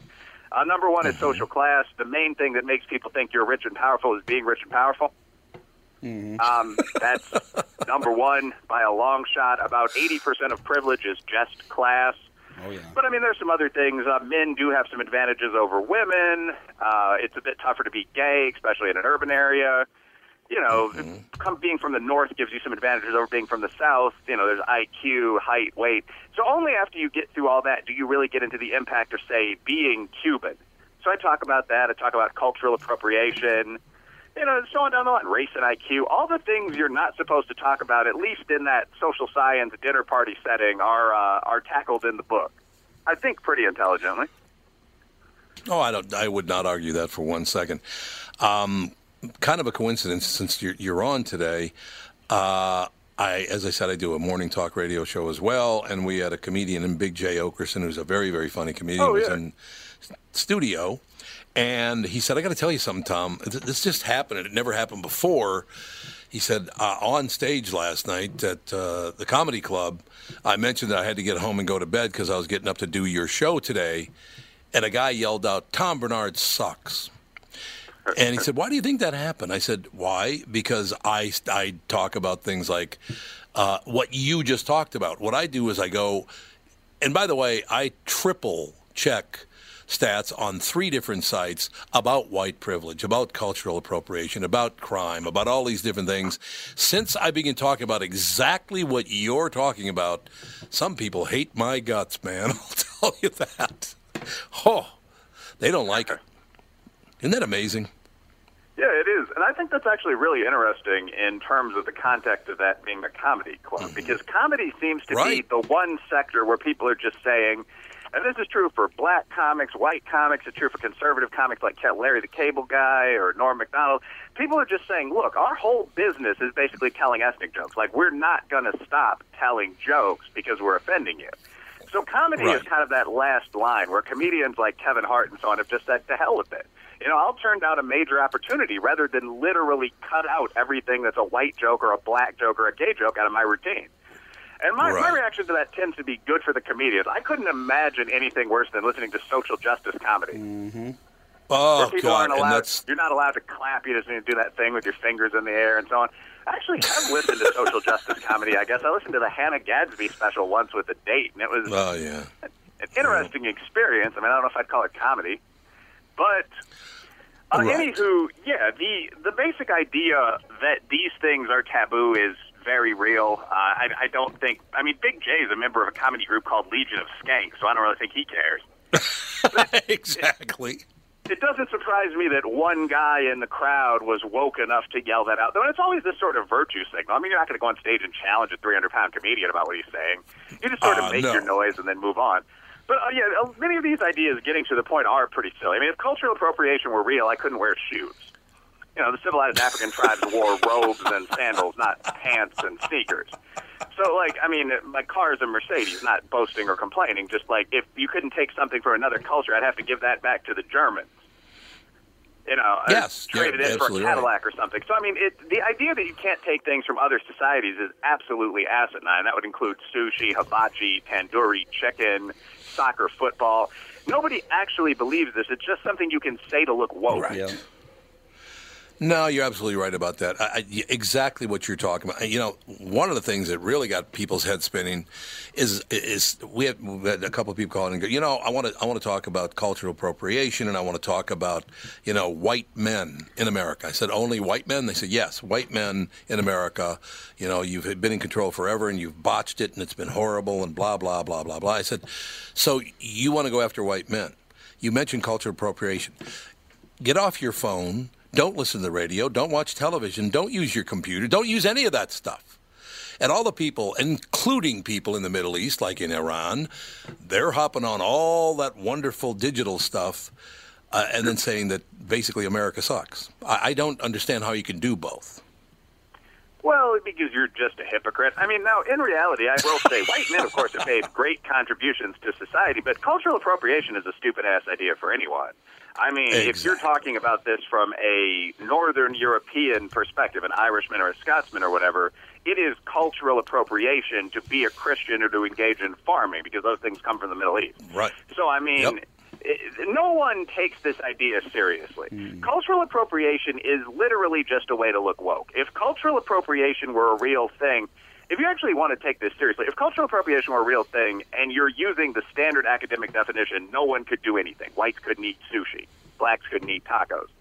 Even if you use that kind of narrower definition that is breaking it down to it's rude to take something from a group you once oppressed or warred with, that still would block, say, 75% of everything, rather, if not 100%. I mean, the USA fought shooting wars with Japan and Mexico, actually.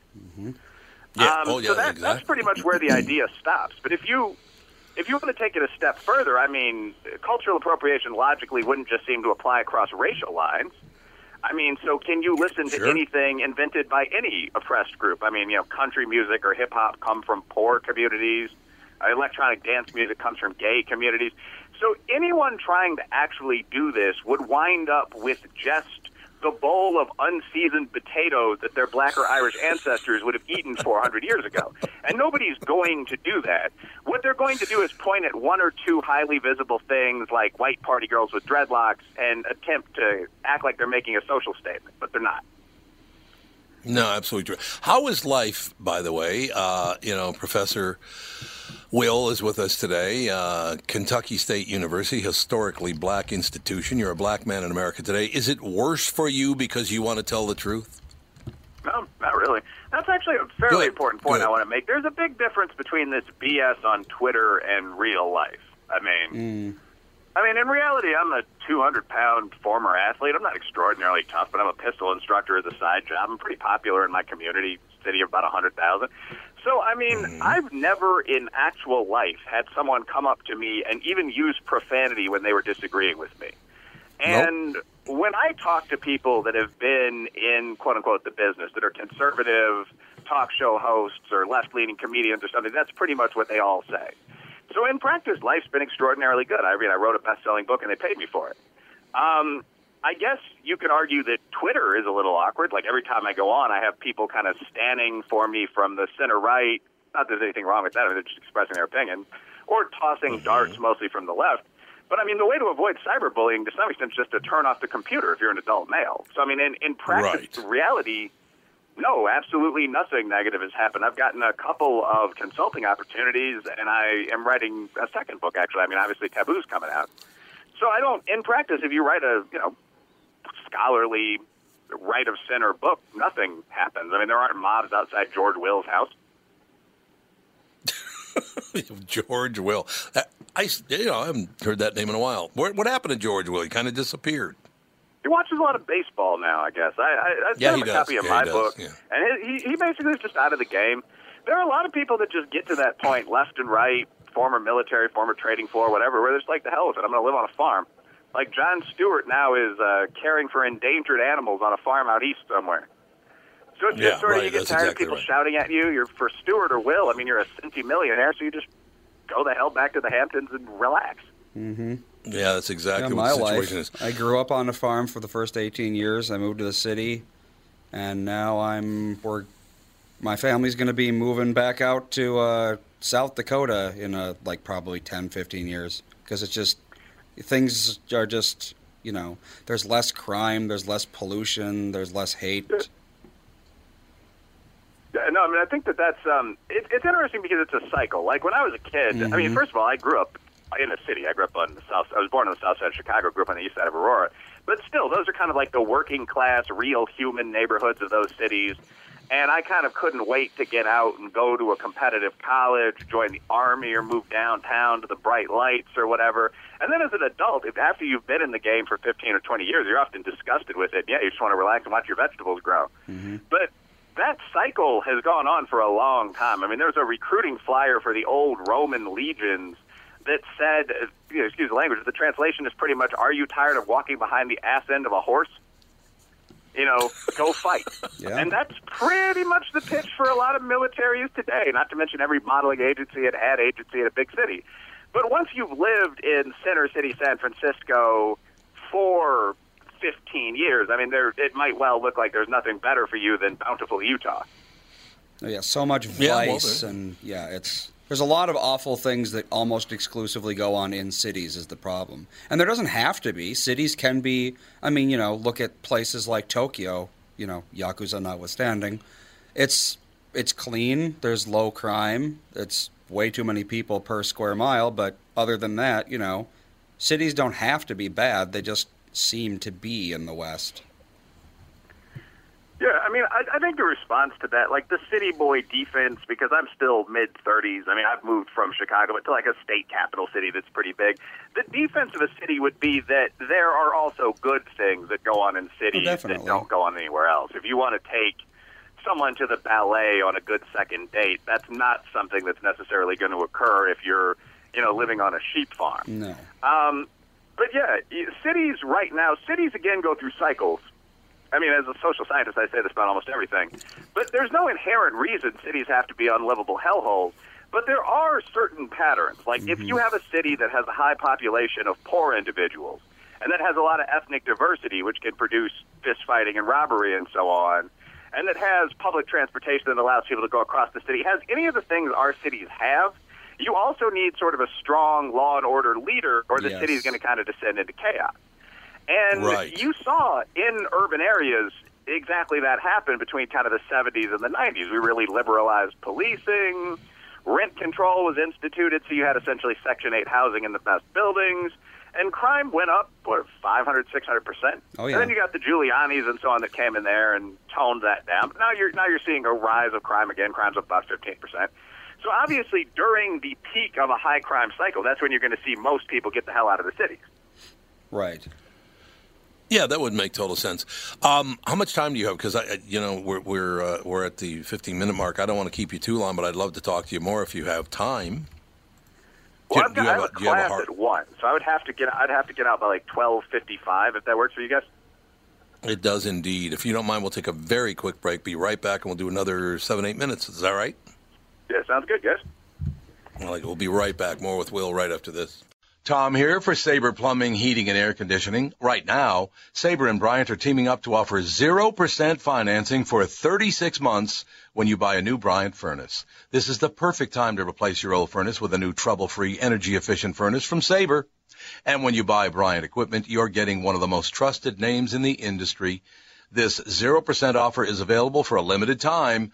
Call Sabre Plumbing, Heating, and Air Conditioning to find out more, and please tell them that Tom sent you. Sabre and Bryant, whatever it takes. Start the new year looking great and feel even better by losing 20 to 40 pounds with help from my friends at Ultimate, powered by Nutrimost. It's Tom, and I'm thrilled to let you know that for a very limited time, you'll receive 20 to 30% off all programs with Ultimate's New Year's resolution sale. Do what I did and let Dan and Neil Sheehy and the staff at Ultimate help you change your relationship with food forever. With the help of Ultimate, I lost 41 pounds and another 42 pounds in each of my 2 40-day programs. Debbie P. from Anoka lost 31 pounds in 43 days. Cheryl S. of Webster lost 36 pounds in 43 days. And Ron D. from Lakeville lost 57 pounds in just 43 days. Live your healthiest life starting today. Schedule an immediate consultation and receive 20 to 30% off all programs for a limited time. Call Ultimate, powered by Nutrimost, 763-333-7337. 763-333-7337. Ladies and gentlemen, releasing January 28th, next Tuesday, Taboo 10 Facts You Can't Talk About. Will Riley with us, R-E-I-L-L-Y, of course. We've talked to Will before about all these things, and it's wonderful because I have a hard time. Well, I will tell you this, Will. Over the 35 years that I've been on the morning show, in Minneapolis and St. Paul, because I do tell the truth and I will not lie and I will not suck up to somebody. I just don't do those things. I grew up in the inner city, very, very tough neighborhood. 3 of my uncles were murdered. I mean, one of them thrown off a building. So I didn't grow up with that white privilege that I love to talk about, even though I'm a white guy, right? But I also never, ever saw the things that these people were talking about. The neighborhood in which I grew up, a lot of Catholics, black people, and Jews. That's who were in our neighborhood. You know, it was back in the 60s. I'm a few years older than you, Will. Let me just put it that way. So what they do now here in Minnesota is if they don't like something that I say, they will write in a newspaper that I'm racist, homophobic, and sexist. I'm all those things. Of course, I'm none of those things, but they're trying to do as much damage as they possibly can. Have we always been like that in a society? Well, no. The idea of political correctness and all this modern whining and complaining is a relatively recent thing, and it's actually a negative side effect of a positive reality, which is that society's gotten a lot better. In the 1960s, even in the North, you didn't have to look too far if you wanted to find real racism. I grew up in a pretty similar integrated neighborhood. I mean, we had African Americans, Irishmen, Italians, Hispanics. And I mean, my association with racism would be someone trying to beat you up because of your race. Exactly. But that is dramatically less common. I actually wrote an article about this for Commentary the other day, where I looked at the actual numbers on interracial crime, not the panic on either side. And there's very little. I mean, African Americans make up about 14% of the country, commit 15% of attacks against whites. Whites are even less racist. Whites commit less than 20% of attacks against blacks. Whites make up 60% of the country. So in the absence, I mean, obviously the USA in the North desegregated around 1926, the South 1954. So if you just don't have old school racism, I can't imagine the last time a cross was burnt in Center City, St. Paul. You know? What you do is Not been. try to read. I mean, we're laughing because it's a ridiculous idea. But that's It's what racism is. I mean, ridiculous. racism is the Klan. It's the Muslim Brothers. You have none of that in a typical working-class suburban community. So what I think you've seen a lot of on the political left is the redefinition of words like racism. So when people talk about subtle racism, what they're talking about is systems like the SAT that produce slightly different results for different groups. People talk about white privilege, meaning whites are 10% more likely to be upper middle class. People talk about cultural appropriation. You know, my white girlfriend shaved the side of her scalp. We've moved standard deviations in the technical sense away from racism being those guys are chasing me with a stick because I'm Italian. And I think that's good, but we also can't allow the word to be redefined. Racism means what it always did. It means the Klan, so on. The reality is that now there's a lot less racism. We don't need to pretend there's the same amount of racism by changing the definition of the word. This is also true for a ton of other things, by the way. I mean, rape, hate crime. I mean, those words have definitions in the law for reasons, and I think that we should be able to say, hey, things are better now. Yeah, one thing people never mention when they talk about hate crimes is that, so when you ask the average person, you know, think of a hate crime, they're going to think of someone beating someone close to death or murdering someone or something like that, you know, setting fire to their house. But the vast, vast majority of hate crimes are like things like intimidation or race-based insults. Actual violent hate crimes are extremely rare in this country, but they're conflated with everything else. Yeah, that's so amazing. If you quote that point, that's an excellent point. And this is a common statistical trick, by the way. You'll see now that so many people on both political sides have some basic statistical training. People just combine things. Yep. So the National Organization for Women, I mean, my girlfriend's fairly feminist. We got a mailer from them the other day. And she got irritated with me because I broke down one statistic on there. It said last year, something like 1.5 million women were killed, brutally abused, physically abused, or verbally abused by their male partners. Yep, there it is. And none of those things are good, but there's a big difference between you yelling at your wife after work and you chasing her around the house with a kitchen knife. Yeah. So the way you get those statistics is that, you know, 1.4 million of those incidents would be verbal abuse and 50,000 would be physical abuse, and you get over to the far left corner and there may be 500 murders.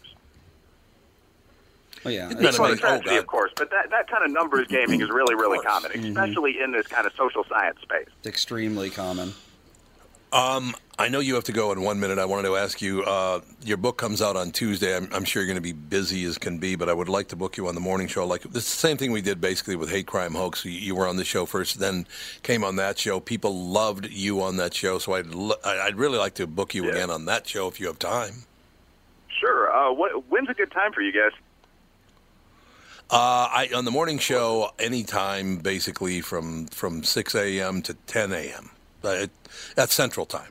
So, yeah, I mean, there's a 4-hour stretch, and basically what we do is make it fit your schedule. So, you know, it's usually like a 10 or 15-minute situation, and I'd love to have you on talking about it. Okay, so let's see. I've got some radio that day, but this is 10:15. So 8/7 Central. So 11 Eastern would be 10 Central, right? Yes. Wait, is it? Yeah, no, 11 it's Eastern 1 is hour. 10 Central. Yeah, that's what he said, 11 Eastern, 10 Central. Okay, yeah. Maybe I misunderstood. Yeah. Indeed. I could do 9 Eastern, which would be 8 Central, if that works for you guys. And which day would that be? Tuesday, the 28th. Although, if it's another day, that would be even better. Like, I mean, I could do pretty much any time in the morning, fine. Monday. All right, that's yeah. You know, and I have your numbers right here. So what I'll do is reach out directly to you if that's all right. Yeah, that's absolutely fine. But so, what time would you prefer to do? I mean, I could do Monday, 11 Eastern, 10 Central, if that works for you. Actually, I can't. The show ends right at 10 Central, so I could do 9:30 Central. I could do 10 Eastern, 9 Central, if that works for you. That works perfectly. As a matter of fact, we'll do that on Monday. And I will, I will make sure that I call and leave a message. You'll be teaching, so I'll call the number and leave the number that you need to call if that works for you. Sounds good. What's your email? I can just email you and we'll set this up, actually. It is Barnard backwards. It's D-R-A-N-R-A-B, dranrab@hotmail.com. It is just Barnard backwards is all it is, like Barnard College backwards, dranrab@hotmail.com. D-R-A-N-R-A-B@hotmail. Okay, I'll shoot you a message and confirm that date after class. But yeah, I look forward to doing it. I always enjoy talking to you guys. Well, you're a hell of a guest, and I couldn't agree with you more, and all the best to you, Will. Thank you for your time today, sir. You too. Thanks, brother. Have a good day. Bye. Me too. Bye. Isn't that amazing, Andy, that a man that smart understands this is all BS? And he was trying to tell people it's all BS. This whole thing, that the racism is rampant. No, it isn't. That's not racism, as he pointed out. As he said, nobody's being dragged behind a truck. The last time that happened was that, I think it was Mr. Bird was his name, I think, dragged behind the pickup truck in the Deep South.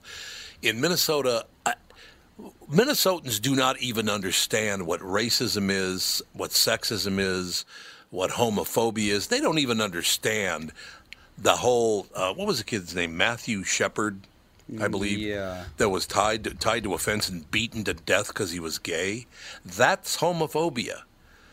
Joking around, telling a joke on stage or something, that's not homophobia. It's your job. Settle down. Right? Yeah, well, people want to fight something. And if they there's do. nothing They want to fight, someone then to they'll make it up. No, you're right. That's a good point, because that's what they want to do, is they just... Well, do you think, Andy, that it's true that people want to be a victim? Well, yes, I think so. I don't think there's any question about that. I want to be a victim. I want to make sure that everybody understands.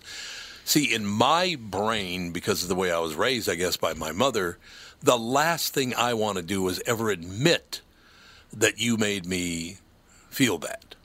Well, society Right? has made victimhood into a position of power, and people want power no matter what. People will do literally anything to get power. And becoming a victim is right now one of the easiest ways, because it means I can speak about a subject and you can't. I have absolute authority over the subject because I'm the victim and you don't, You're not the victim, so you don't understand it, so you just have to shut up and let me be the authority figure. Isn't that amazing that people actually believe that? Yes, they certainly do. They do. They believe that all this hatred exists. And what you're doing, by the way, by claiming that, you're creating it. You're not making it better. You're making it worse by lying about it. That's what his first book was. It was about hate crime hoaxes. Yes. Hate crime hoax. Hate crime hoaxes. I didn't even realize he's only 35 years old. My God, I know. He has achieved quite a bit in his life, don't you think? Man. Some people are type A. Yeah, no question about it. I am not one of them. Indeed. No, you're not. You're definitely not a type A personality. There's no getting around that. There's no way that you're a type A personality. I love seeing Wilfred Riley's name. Will Riley, Professor Riley from Kentucky State University, a black college. We need more people like him, because I think, and I'm very serious about this, that people of color need to, particularly black people, by the way, need to be very careful, because if they can find a group that protects them better than you do as a black person, they're going to walk right over you to get there. They're going to throw you aside like there's no tomorrow, because that's what they've always done. Mm-hmm. That's pretty much true, isn't it? Do we have a couple more minutes? No, we're pretty much done, because it's noon, right? Yeah, I'd say so. All right, we'll talk to you next week with the family.